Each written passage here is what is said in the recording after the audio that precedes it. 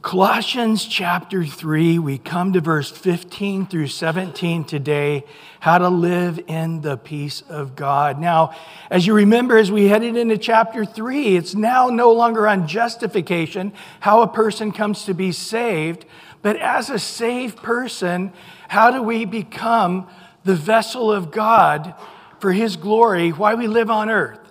You know, we live on earth for another day, a year, I don't know, 10 years, I don't know how long the Lord has. But in that time before I go to meet the Lord, as it says in John, we don't want to shrink away in shame at His appearing because we haven't been abiding in Him or bearing good fruit.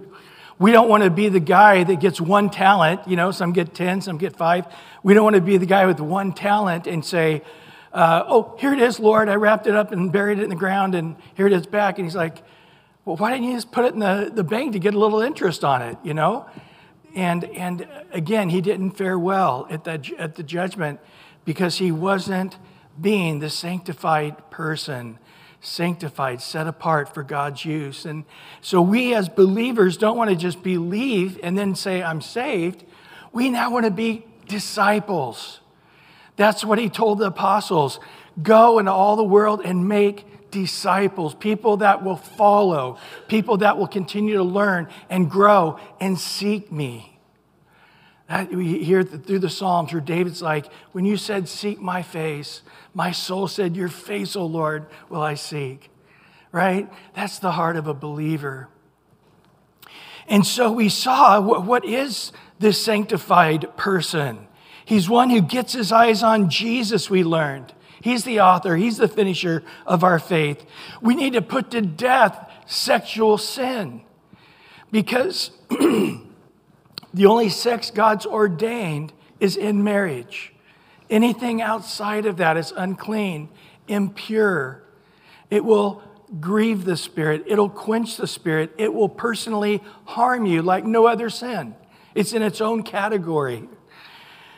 Hebrews 13:4 says, marriage is honorable among all. Every civilization, no matter what the civilization is, marriage is honorable among all, and the bed undefiled.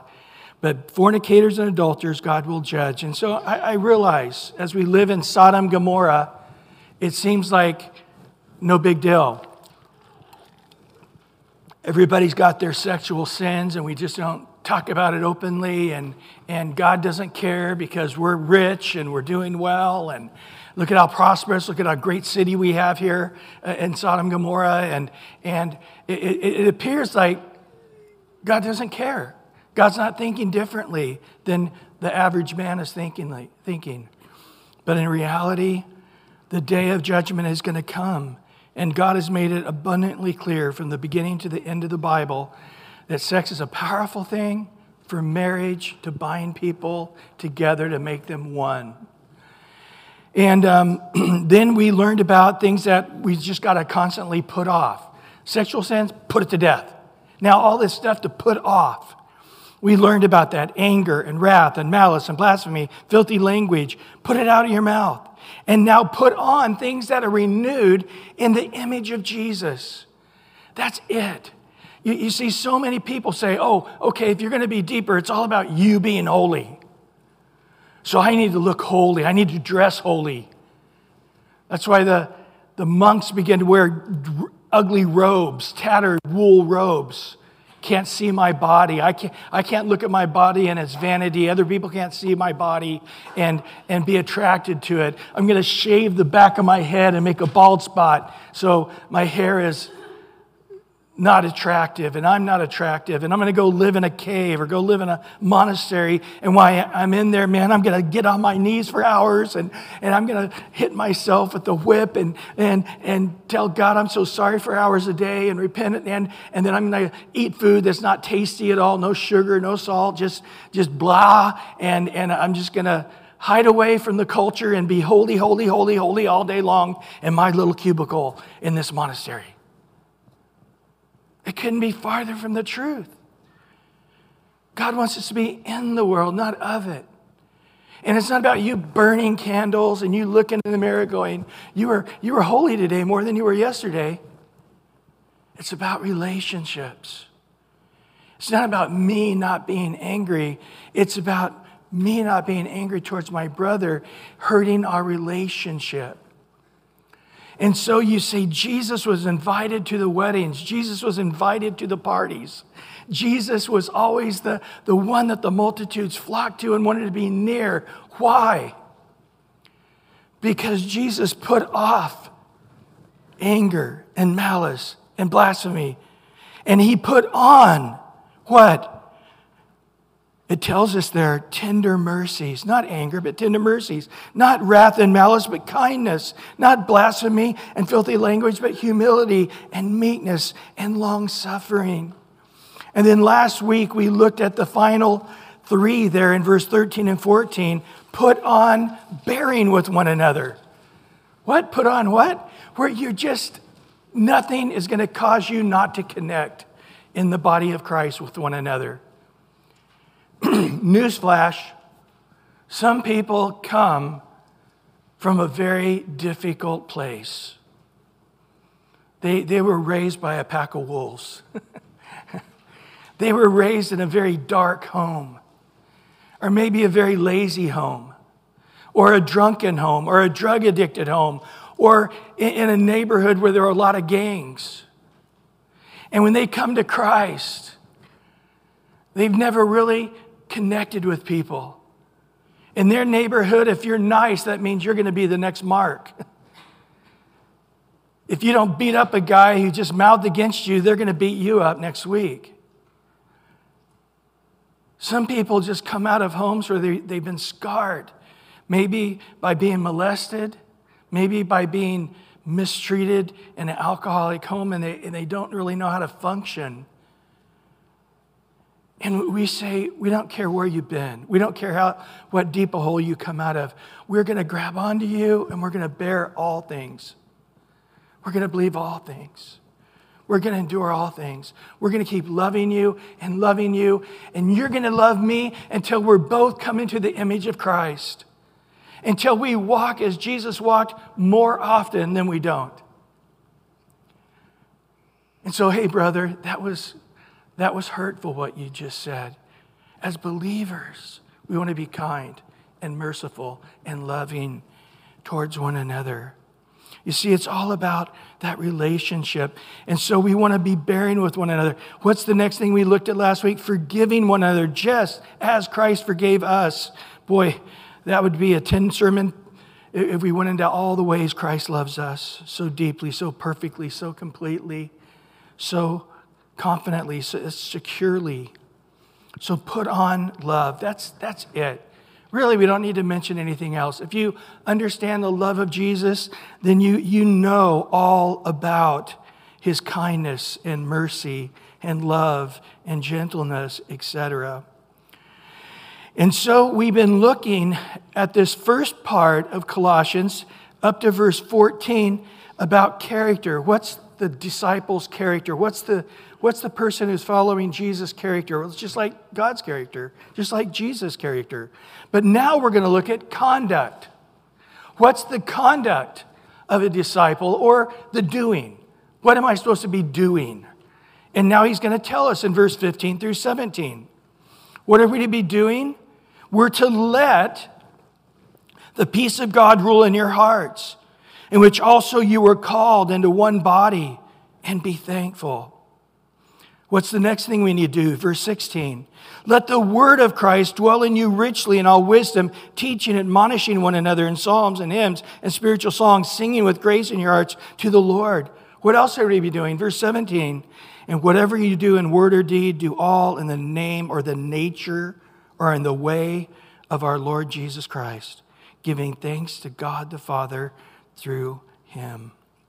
Even here on the things we're to be doing is not what you would expect. You need to start doing this.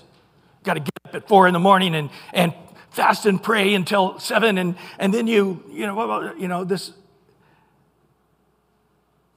And somehow it requires me to be on my knees and be bloody and hate life and striving. And if you look at Christianity, it uniquely blends with living a life like everybody else is living.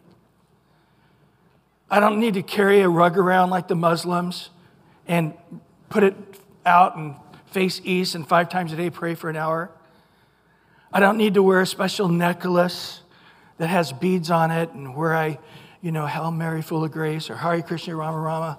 I don't have a special haircut that's going to separate me, or a special robe, or a special bunch of beads or necklaces or jewelry or something on me that I can use to remind me to be holy. We're just to be in the world, like the world, but not of the world. They're angry, we're at peace. They're bad-mouthing somebody, we're full of love and kindness and forgiveness and mercy and grace. They're critical and fine-faulting and judging. We're going, no. They just need more love. We need to love them more, not condemn them more. You see, it just flows. And the world around us can see us weaving in amongst them. And all of us are like Jesus. Not one Jesus in Galilee cruising around, but a whole bunch of Jesuses everywhere. We are the light of the world as Jesus was the light of the world. We're the salt of the earth as Jesus was the salt of the earth. Sometimes salt stings wounds. Sometimes it brings flavor to food. Sometimes it preserves meat. Salt has all kinds of reaction. Light too. Light when you're trying to see in a dark place is wonderful. Light first thing in the morning when you don't want to get out of bed is horrible.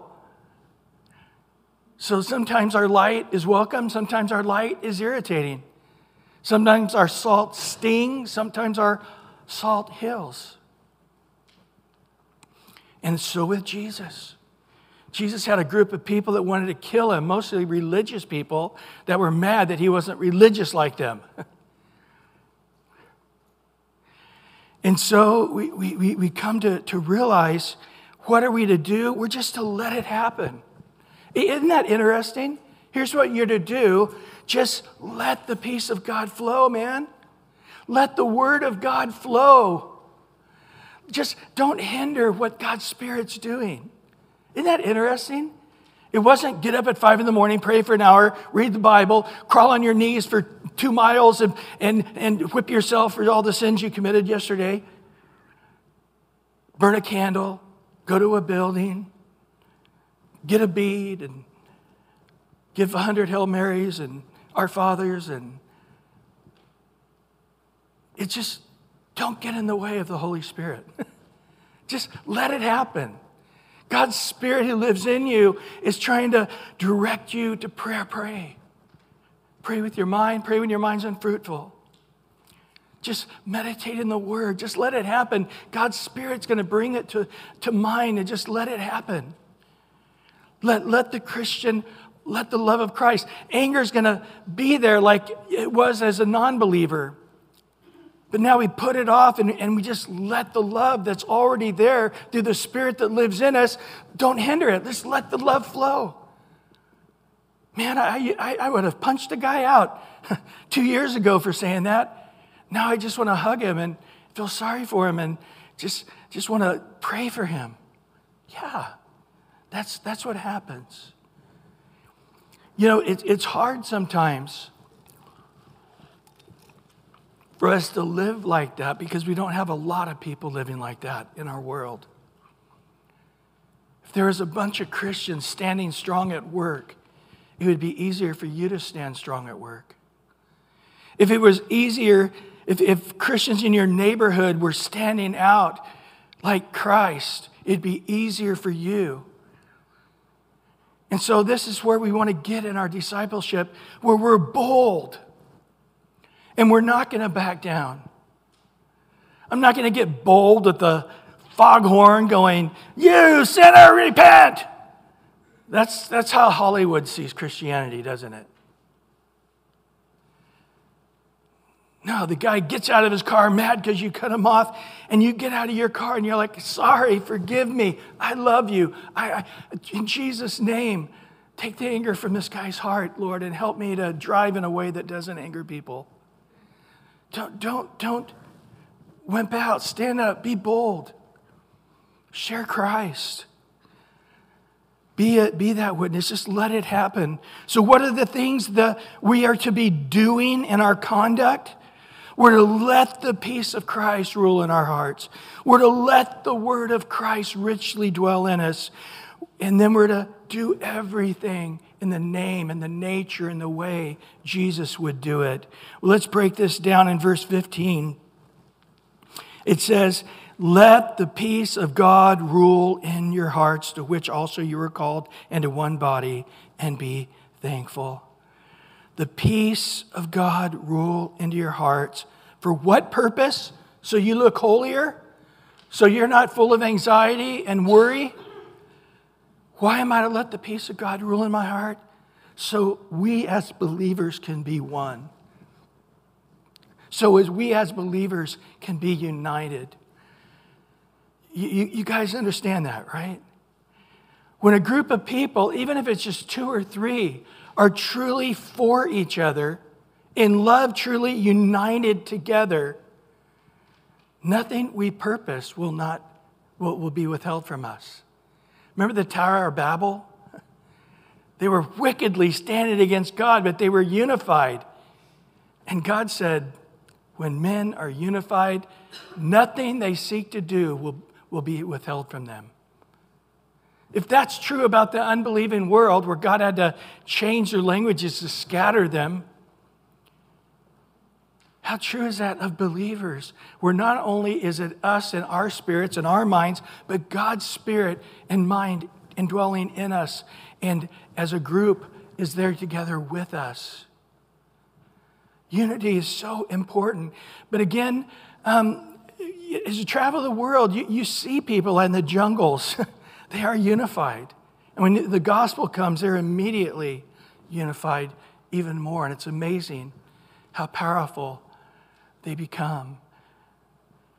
And so we as believers, the goal is to become in one body. Not me to be holier because I have the back of my head shaved and I'm wearing ugly clothes and I don't even have a mirror in my house because I'm not going to be vain. It's, I lit 4 candles yesterday instead of 1 because that's just the kind of holy person I am. No, it's that I want this guy with me. I want you near me. I can't wait to go to church because I'm healed. I'm strengthened. This guy shares the word, what God's been speaking to him out of Psalms. And this guy shared with me what he's been reading out of Revelation. And this guy, God's heart stirred up about what he heard about end times. And man, I get so strengthened. People washing me in the water of the word as I'm around them in Christ. Rule, the word rule is an interesting word. It's actually the word we would say umpire, the decider. What is the decider in our life? It's the peace of God.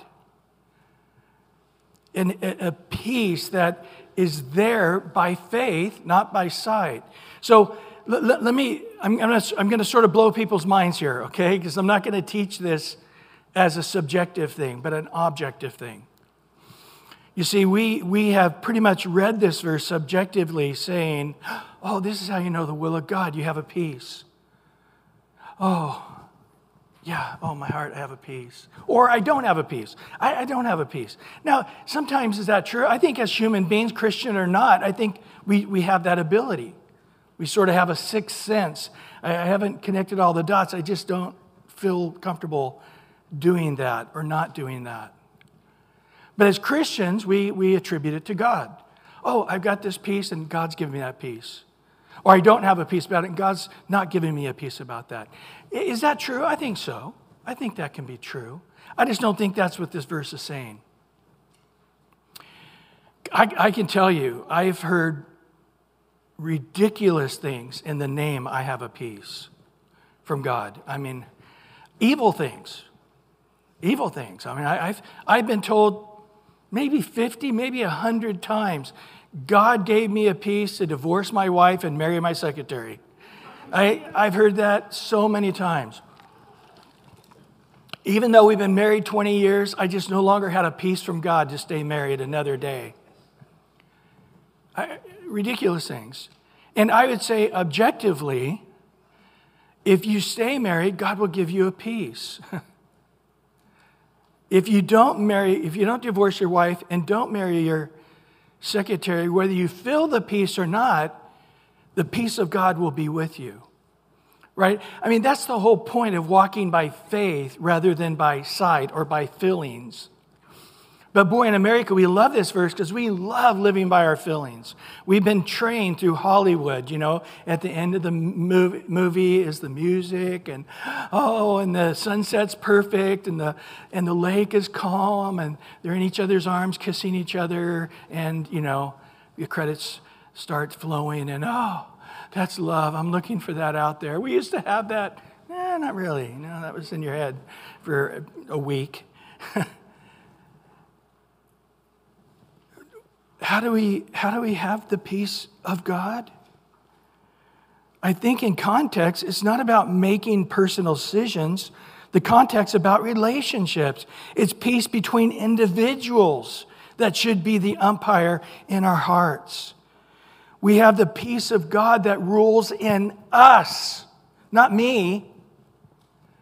Let the peace of God rule in us here at Calvary Chapel. Los Alamitos. Well, how do I do that? Well, let's go back. What do you need to put off? The anger, the malice, the bad language coming out of your mouth. What do? You put on the fruits of the Spirit, really. And then you have peace.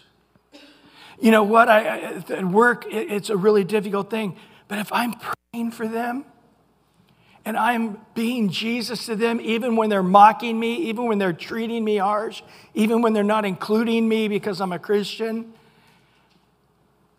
yet I know I have the peace of God that I'm walking as Jesus would walk in that situation.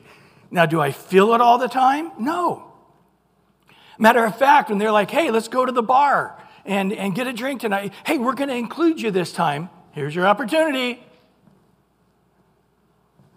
I got a peace. Yeah, I'm included. I'm accepted. Boy, it's powerful, isn't it?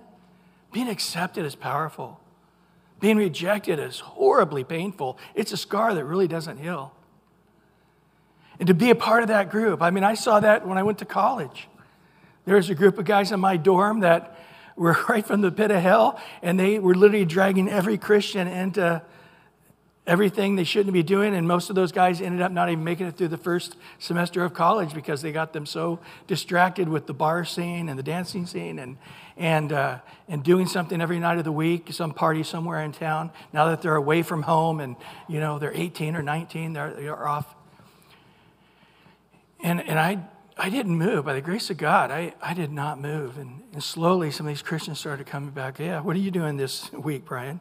Man, I was just going to go sit by the beach and read my Bible and pray. And I was going to go to a Bible study. You want to go with me? So I understand the feelings of peace, being accepted. I don't even care what group it is. I just like to be invited, whether I can go or not. Being rejected, even if it's a horrible group that I shouldn't be a part of, but I'm still being rejected by them, that messes with me. It hurts. So I can't really say, I've got a peace, I don't have a peace, because our emotions are just all over the place, aren't they? But I know by faith I have the peace of God when I'm walking in the Spirit, right? When I'm putting to death the sexual things that rise and I have to fight almost daily.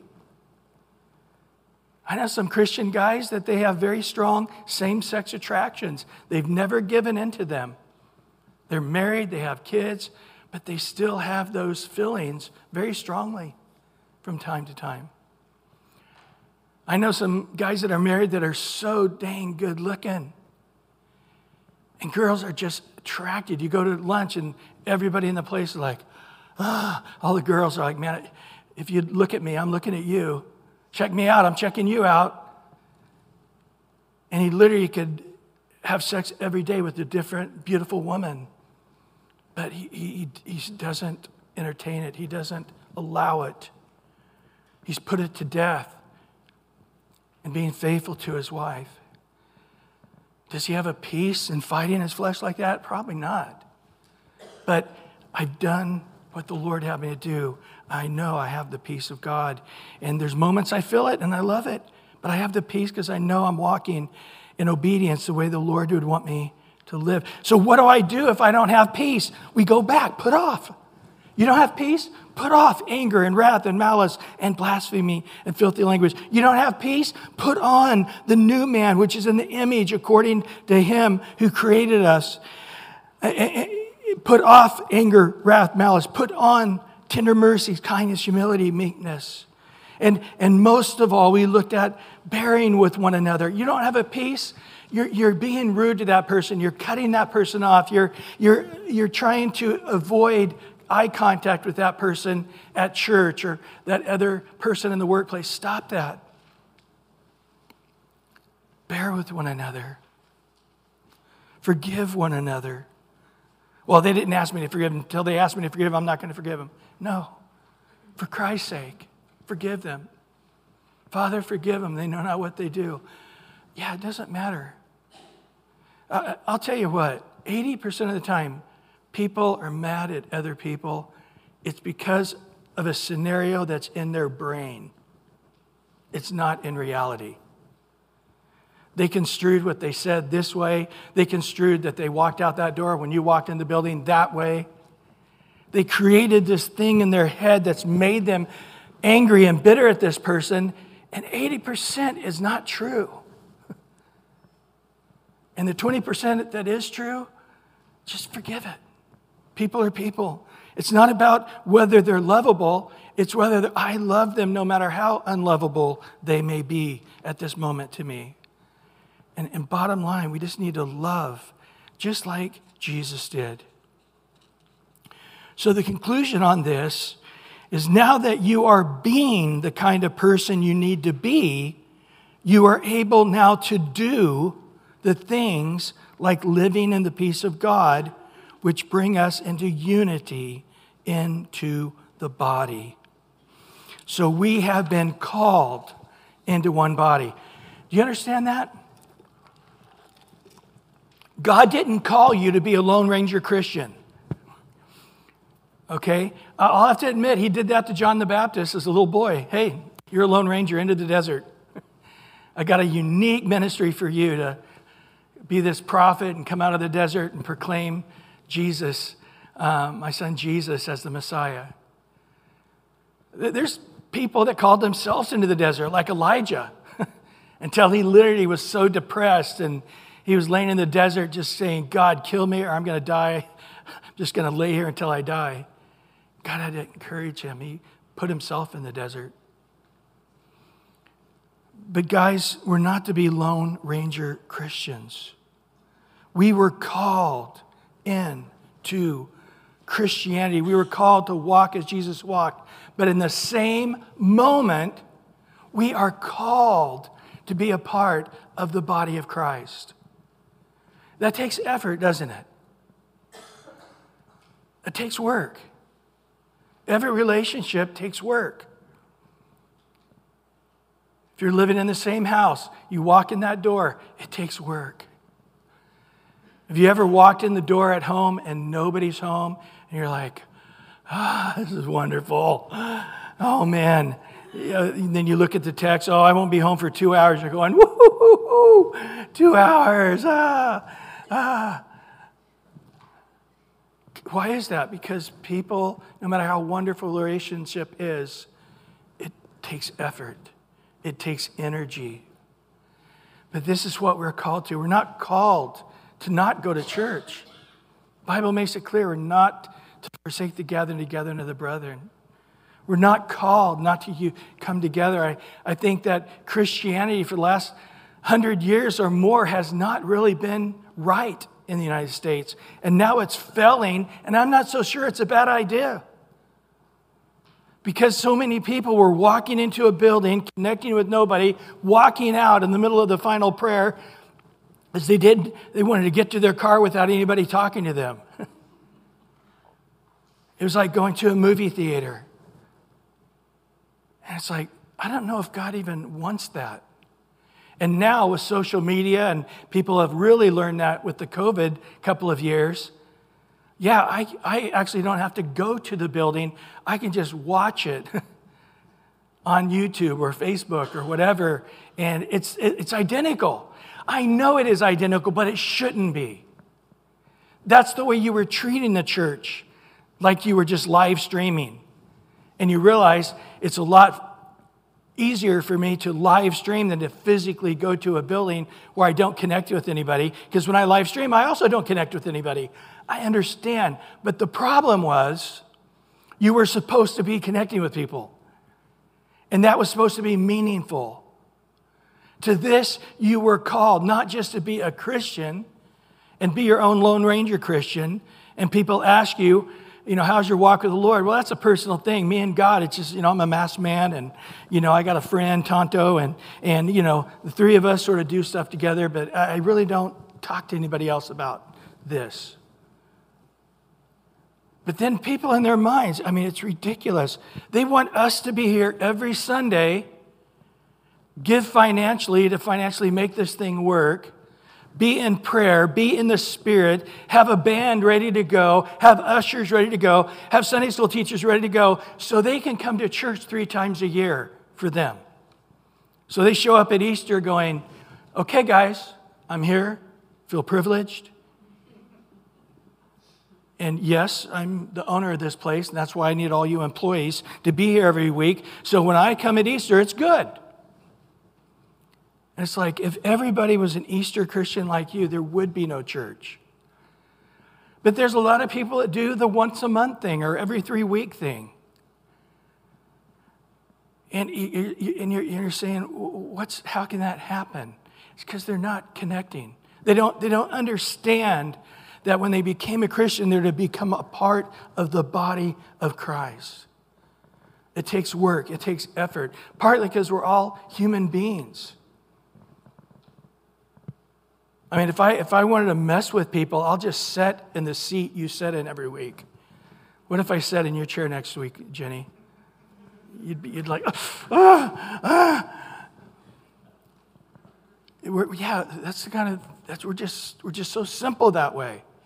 It's hard to crack the shell on a new environment, whether that's the bowling league or the PTA meeting or a new neighborhood. Outside getting in. But as believers, we need to realize, no. We need to make sure when we see people coming in, help them connect. Help them be a part. How do we do that? He's going to talk about that, how we need to share. Boy, I laid a lot of verses out there for you to see that Paul repeats this constantly. In Romans 12, verse 4 and 5, I'm not going to read all these verses. But as we have many members, but what? One body. But all the members do not have the same function. So we, being many, are one body in Christ, individually members of one another. He goes on in 1 Corinthians 12, verse 12 and 13, for as one body is one, but has many members, also the members of that one body, being many, are one body, also is Christ. For by one Spirit we've all been baptized into what? One body, whether Jew or Greek, whether slave or free, have been made to drink into the one Spirit. And then in verse 18 of 1 Corinthians 12, but now God has set the members, each one of them, in the body, how? Just as He pleases. And then in 1 Corinthians 12:20, I guess I'm going to read them all. But now, indeed, there are many members, but yet what? One body. In Ephesians 4, 1-4, therefore, as prisoners of the Lord, I beseech you to walk worthy of the calling with which you were called, with lowliness and gentleness, with long-suffering, bearing with one another, endeavoring to keep the unity of the Spirit in the bond of peace. Why? There's one body, one Spirit, just as you were called into the one hope of your calling. So we need to realize, whatever it takes, I'm going to bear all things. I'm going to connect, and I'm going to make the connection significant. When my kids were in my home at dinner time, I would always give them a vision on how to be a family and how to be a parent and how to be a friend. And I'd tell them, when you're with your friends, even if it's just for an hour, create a moment. Think ahead of time. When I was in high school, I would hang out with some guys. Some of them weren't even Christians. Hey, let's go to your house and hang out. They'd come to the house, and I'm like, guys, have you ever read Ephesians 1? Let me just read this to you. And we'd read it and start talking about it and created a moment. Maybe it's got a bunch of guys who will play basketball and do a little competition. Create a moment with basketball. That's fine. It doesn't always have to be spiritual things. But when we come to church, we want to create a moment. We want to leave church today being touched by connecting with Jesus in worship and in the Word. But I today want to create a moment. I want to share with somebody what God's been sharing with me this week. Well, what's God been sharing with me this week? Oh, that. Oh, I mean, look, what was that I read? Oh, yeah. Or maybe in the sermon today, God spoke to me. I want to speak that into at least 3 people's lives before I leave. You know what's on my heart today is God's really put on my heart to pray for at least 3 different people that God would, heal them, make them a witness, whatever. God put on my heart to get together with 3 or 4 people and pray for this person. I'm not sure why, but God's told me to pray for you and to get some brothers. We're going to anoint you with oil and pray for you. So when we come to church, we leave, and it's created a moment. People worked at creating a moment for me. Wow, I wasn't expecting that. But as for me, I was coming to create a moment for everybody else. Do you see how it's not going to the movie, hearing the sermon and leaving? I'm coming to serve. In essence, we're saying I'm going to come and wash people's feet. I'm going to come and serve them. I'm going to come and bless them. And everybody is a unique member. Well, I'm not that spiritual. If I think I'm supposed to pray for that person, but if they're supposed to be prayed for, Pastor Brian or Dennis, one of those real spiritual guys, well, God will lead them to do it. Me, I'm just a little peon. It doesn't work that way, does it? What did God say in the Psalms? Out of the mouth of babes, little children, little babies, I'll bring forth some of the greatest wisdom. I've had brand new Christians share stuff with me out of the Word. And I'm like, whoa, God's hand is on this guy's life. He's been a Christian a week, and I've been one for 40 years, and I'm learning something from him right now. From his angle, from where he comes from. Well, of course, I should expect that. He's a unique person. So he's going to uniquely see the Word and uniquely be used of God. And we need that hand, that foot, that ear, that eye. But all of us should come and realize I've been called to connect and to make that happen. And you know what's going to happen when you start doing that? You're going to go like, I'm not satisfied connecting with you Sunday morning. I think I'm going to start a Bible study at my house. I just want to talk about Sunday's sermon longer at my house. Get to see if people want to come and put it in the bulletin. Yeah, all of a sudden you got these people coming and talking about the sermon, and I'll put together questions for you to answer. Hey, I just want to get together with a group of people and just read the Bible. That's it. We're just going to read through a whole book of the Bible. We're going to pray, read through a whole book of the Bible, and just talk about it. Every week we're going to read through the whole Bible in a year together, and I want to do that. Thursday nights works for me. You're going to find that you love these people. You want to be with these people. Because when you start taking your treasure and putting it in them, they become valuable to you. Right? When a little first grader comes and says, oh, I drew this picture for you, Grandpa, you don't go, what the heck is that? Well, thanks. And you wad it up and throw it in the trash can. You realize this is something that was in them, a treasure. And with all they had, they put it onto this paper. And I realize this is a treasure. And I put it on the refrigerator, right? So when we start putting our treasure where our heart, where our treasure is, what? Their heart is also.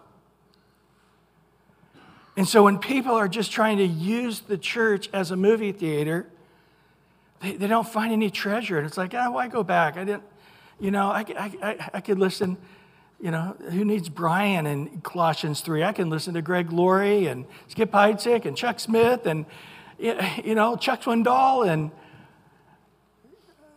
J. Vernon McGee. He's been dead 20 years, but I could listen to him, and he's great. Yeah, it's not just about information, is it? There's an inspiration that God does when we're physically here and Jesus is here with us. If you come with that anticipation, every Sunday I'm just crying out, God, don't let Satan hinder one and create a moment in everybody's life. Let the sermon just create a moment that they won't forget. And afterwards, I need to hear what God's speaking to you guys. More importantly, the person next to you needs to hear what God's speaking to you. Let's create a moment. Let's wash one another in the water of the Word. Let's pour out the Spirit. And then what does he say? Be thankful. Do you know why God says we need to be thankful for this body of Christ? Because we're all very difficult. Look at your calling. Not many honorable, not many noble amongst you. God's chosen the weak things of this world to confound the wise. God taken the abased things of this world and raised them up in glory. That anybody who glories in us doesn't walk in here and say, wow, they're all so honorable. They're all so noble. They're all so rich. They all sing in perfect tune. How can I ever fit into that group? No, we're difficult. I'm difficult. You're difficult. And this is why God has to command us to be thankful. The Colossian church was commanded nonstop. In chapter 1, verse 3, we give thanks to God the Father of our Lord Jesus Christ, praying always for you. Colossians 1:12, giving thanks to the Father who has qualified us to be partakers of the inheritance and the saints in light. Colossians 2:7, rooted and built up in him, established in the faith that you also have been taught, abounding in it with thanksgiving. And it goes on and on. Several more times in the book of Colossians, I have those verses listed for you. The gratitude comes naturally to believers to respond to all that God has done. Paul talks about this outside of the book of Colossians. Every book, like in Ephesians 5:20, he says, giving thanks always for all the things to God the Father in the name of our Lord Jesus Christ. Philippians 4:6, be anxious for nothing and everything with prayer, supplication, with what? Thanksgiving. Let our requests be made unto God. 1 Thessalonians 5:18, in everything, what? Give thanks. This is the will of God in Christ Jesus for you. In Hebrews 13:15, therefore by him let us continually offer the sacrifices of the praise of God. That is the fruit of our lips, giving thanks to his name. So, when we sing, guys, you say, I don't feel like it. Well, it's a sacrifice. I don't like that song. It's a sacrifice. But we all come to realize we are singing as a sacrifice to God. It's not about me and what I like. It's interesting that the fruit singular of the Spirit is love, right? But what are the first two things in that pot that make love? In Galatians 5:22, what is it? Joy and what? Peace. So when we come in one body, we're to command our soul to be thankful. David says, why am you so cast down, oh my soul? Trust in God. Rejoice in God. Thank the Lord for what he's done. The reason I'm cast down is I'm all looking at I'm in the tunnel. I'm in the bubble of my own fears and worries and concerns, and pop the bubble. Get out of there. Get your eyes on Jesus and look at all that he's done for you. These are troubling times.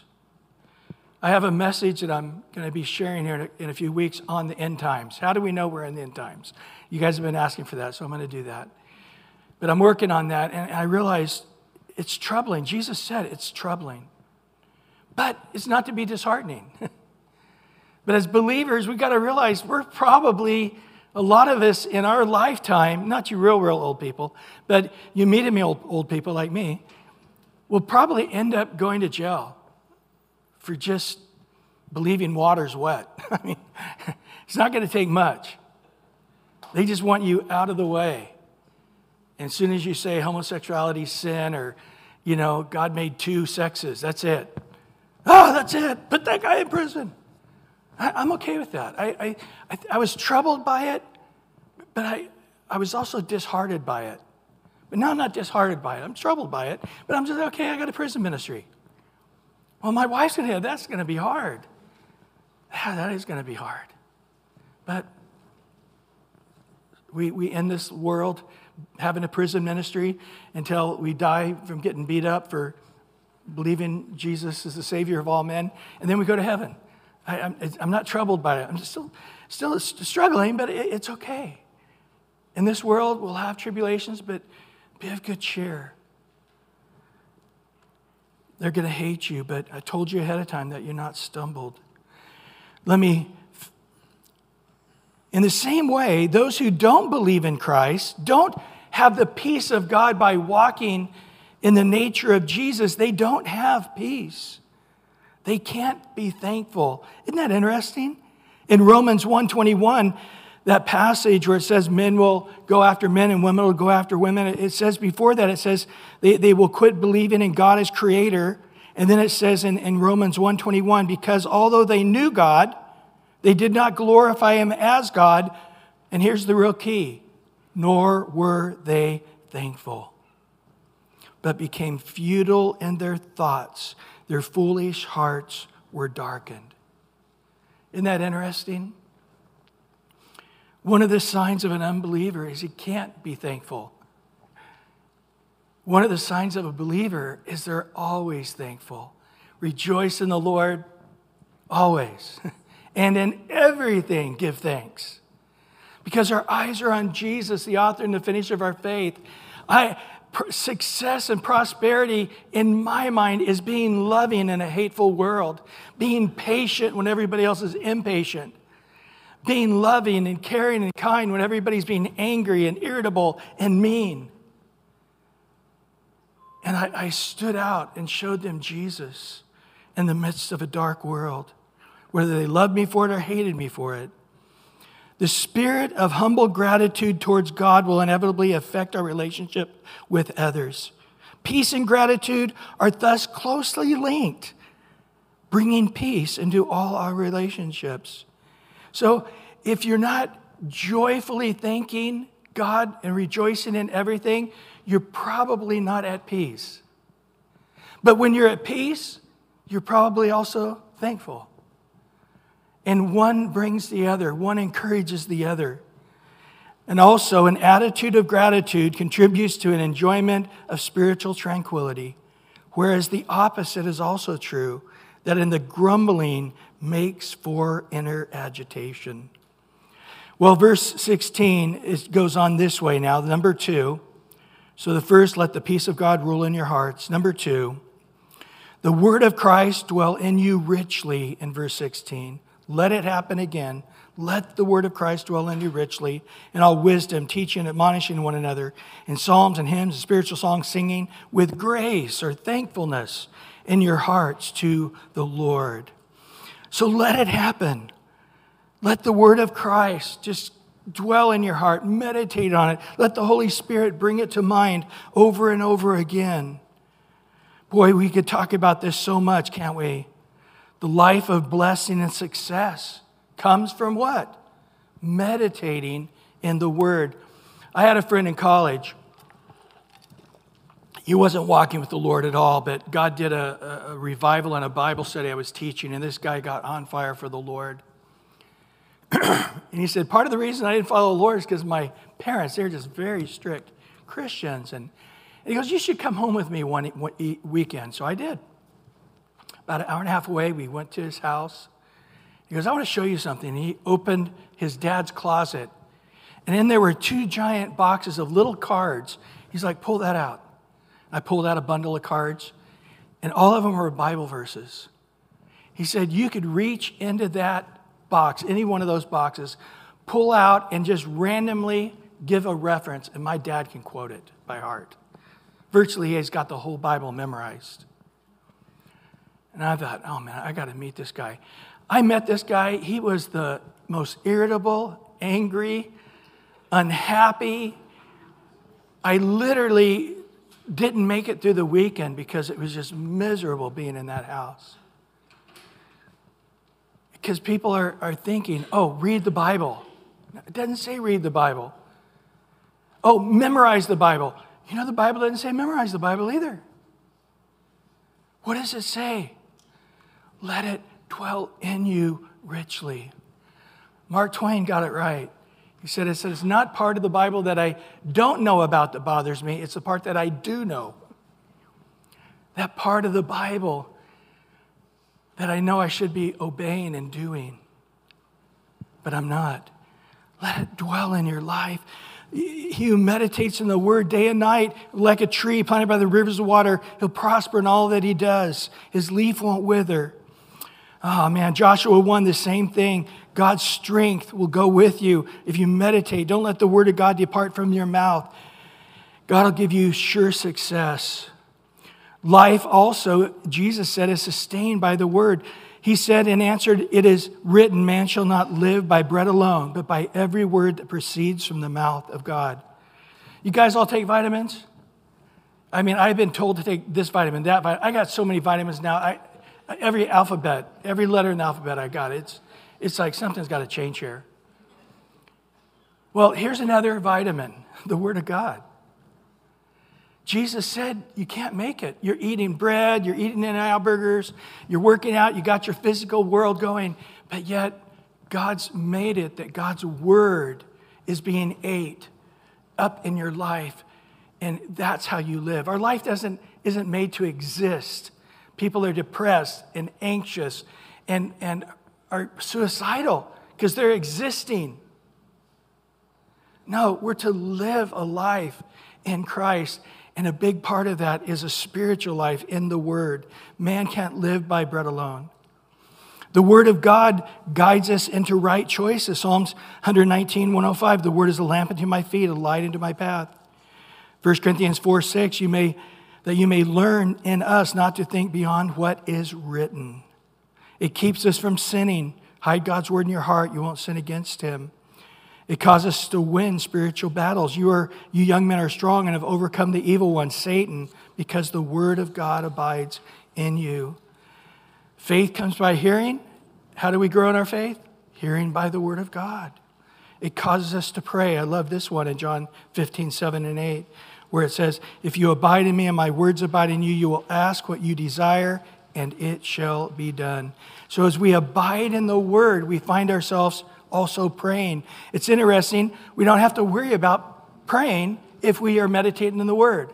If we're meditating in the Word, God, as we meditate, it turns into prayer. The Word, the very chewing on God's words, turn into prayer. Let the Word of God dwell in you richly. The word dwell is the word be at home. Literally, let the Word of God, I'm only comfortable when the Word of God is in my heart and my mind.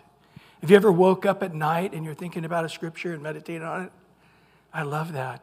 Have you ever woke up in the middle of the night and you're praying? There was a season in my life where when I was in the middle of the night, I was praying with my hands up and even speaking in tongues sometimes. And my roommate would say, hey, Brian, wake up, wake up. Even I just love that, where you're only at home if God's word is being meditated in your heart. And let it happen abundantly or extravagantly. To do those things, the Christian must read, meditate, study, and live in the word. And then in all wisdom and teaching and admonishing. So positive and negative, the teaching, the positive, the admonishing or correcting, and the negative. The word of God's to warn every man. And so again, God's given to the church leaders to equip the saints for the work of the ministry, to edifying the body of Christ till we come to that maturity, that unity of faith. Well, and we are then to be speaking that to what? One another. Did you know that? Your job this morning is to teach one another, to admonish one another. Are you doing that? Did you come with that in mind? Part of my job today is to share, to reiterate. I've had people afterwards say to me, man, Brian, that was such a good point when you shared this, this, and this. And I'm like, wow, I didn't say that, but man, that I should have said. That's the best part of the sermon. And I didn't even say it. And I've had people share with each other going, man, I didn't hear that at all. I must have spaced out for a minute. But God speaks. And so this is what we do to one another. Well, verse 16, the second part, let the word of Christ dwell in you richly in all wisdom, teaching, admonishing one another in psalms, hymns, spiritual songs, singing with what? Grace or thankfulness in your heart to the Lord. So there's not this legalistic thing. There's not this uptight thing. Have you ever been to churches like that? Everybody's looking at what you wear. You didn't wear a tie? Oh, you wore a tie, but you didn't tie it right. Look at those shoes. That's not a godly pair of shoes. Look at that long hair. Obviously, you're not walking in obedience. It's like you can't wait to get out of there. Oh, I can be myself again. No, we don't want to be that. We want to be a place where it's almost poetic. It's almost musical. It's so freeing. As we're sharing the word, it's like poetry. It's like music. It's like this delightful worship. Man, what you just shared with me just causes my heart to rejoice. What you just shared causes my heart to sing. And then in verse 17, and whatever you do in word or deed, this is the third thing now. Whatever you do in word or deed, do all in the name of the Lord Jesus, giving thanks to God the Father.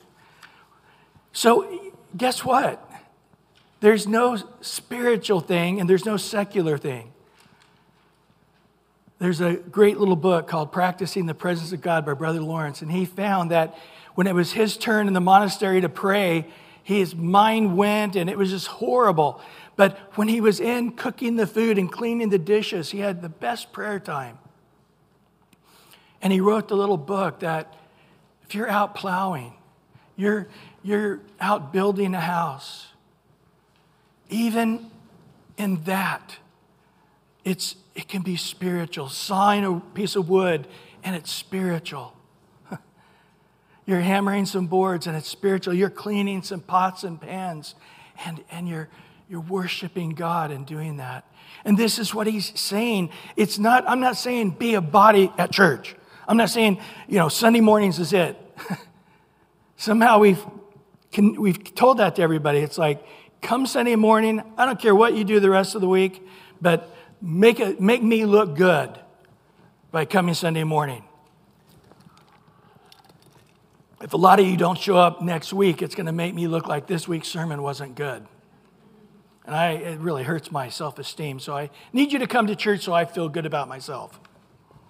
Well, I don't want to disappoint Brian. I'll be there. What can God do with that kind of heart?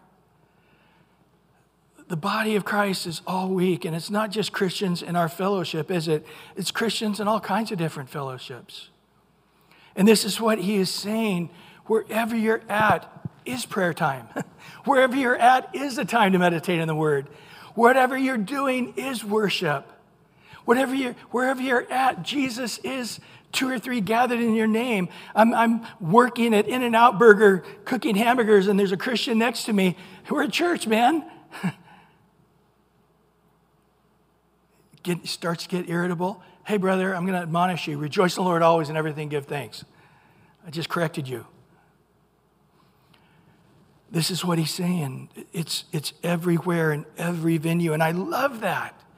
People don't know I am of my religion because of my cap I have on, because of my haircut with curly locks, because I got a big giant cross with Jesus on it.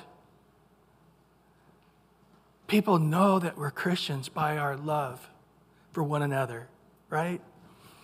This is what he's saying. I love what Paul said in 1 Corinthians 10:31. Therefore, whether you eat or drink, whatever you do, do all to the glory of God. So even eating and drinking, let it all be done in the name of Jesus. And let that glorify the Father through him.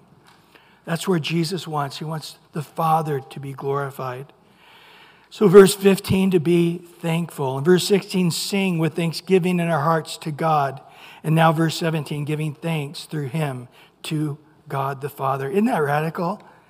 Jesus is saying, the Father loves you so much. Follow me and love on the Father. Follow me and act like me and glorify my Father who's in heaven. Men will see your good works and they'll glorify my Father is in heaven. How is this going to happen? He tells us through him, through Jesus. We don't have the power, do we? Even if I read the Bible, rejoice in the Lord always, do I have the power to do that? I don't. But if I'm hiding God's word in my heart, I will. Because Jesus is speaking his word and strengthening me in my heart, in my life. I'm all of a sudden full of bitterness. I can't get unbitter. Jesus, help me. Give me joy, give me forgiveness, give me love, give me kindness that I don't have. I'm not walking in the peace of God because I'm bitter and I can't stand it. Heal me, help me. Cry out that I can be released from this bitterness. We can't do it. It's only in Christ, through his power and strength, it's possible. Amen, amen. Well, Lord, thank you for your word today. It's pretty awesome, Lord, when we realize that you didn't tell us to burn candles or get on our knees or go to a building or wear a necklace or go to a building or repeat these prayers or get on a rug and pray 5 times a day, all these things that religion dictates that a man does that brings him out of the world and into bondage. But you just said walk. Wherever we're at, whatever we're doing, it's spiritual because we're in you. And in you, we're living and moving and having our being. And now that we're daily putting off the things that are so easy for our flesh, the anger, the irritableness, the lashing out, the self-centeredness, putting my interest first, wanting my needs met before everybody else's, and now becoming the servant of all men, just like you, Jesus. And it's all about them, loving them, shining as a light for them, speaking to them. That we would be in the Word, not because we want to not be blackballed by you or be holy. We want to read the Word because we want power to overcome sin. We want power to be filled with your Spirit. We want the power to be lights and salt through your love, Jesus, that people would know your love that you gave to them by dying on the cross because of our words, because of our attitudes, because of the way we're walking. We want to be in the Word, richly dwell in, and it's just to love on you. Just to bear fruit in heaven and to be this joyful, wonderful, peaceful witness to my family, my neighbors, the world. Lord, help us. We want this sanctification. We don't want to just be justified and have our name written in heaven. We want to walk in sanctification and have this fruitful, joyful, peaceful life that you've offered to those who would be a disciple and follow you. Just in your own heart right now, yes, Lord, I want to be a disciple. Yes, Lord, I want to follow you. In Jesus' precious name. And everyone said, amen, amen. Amen.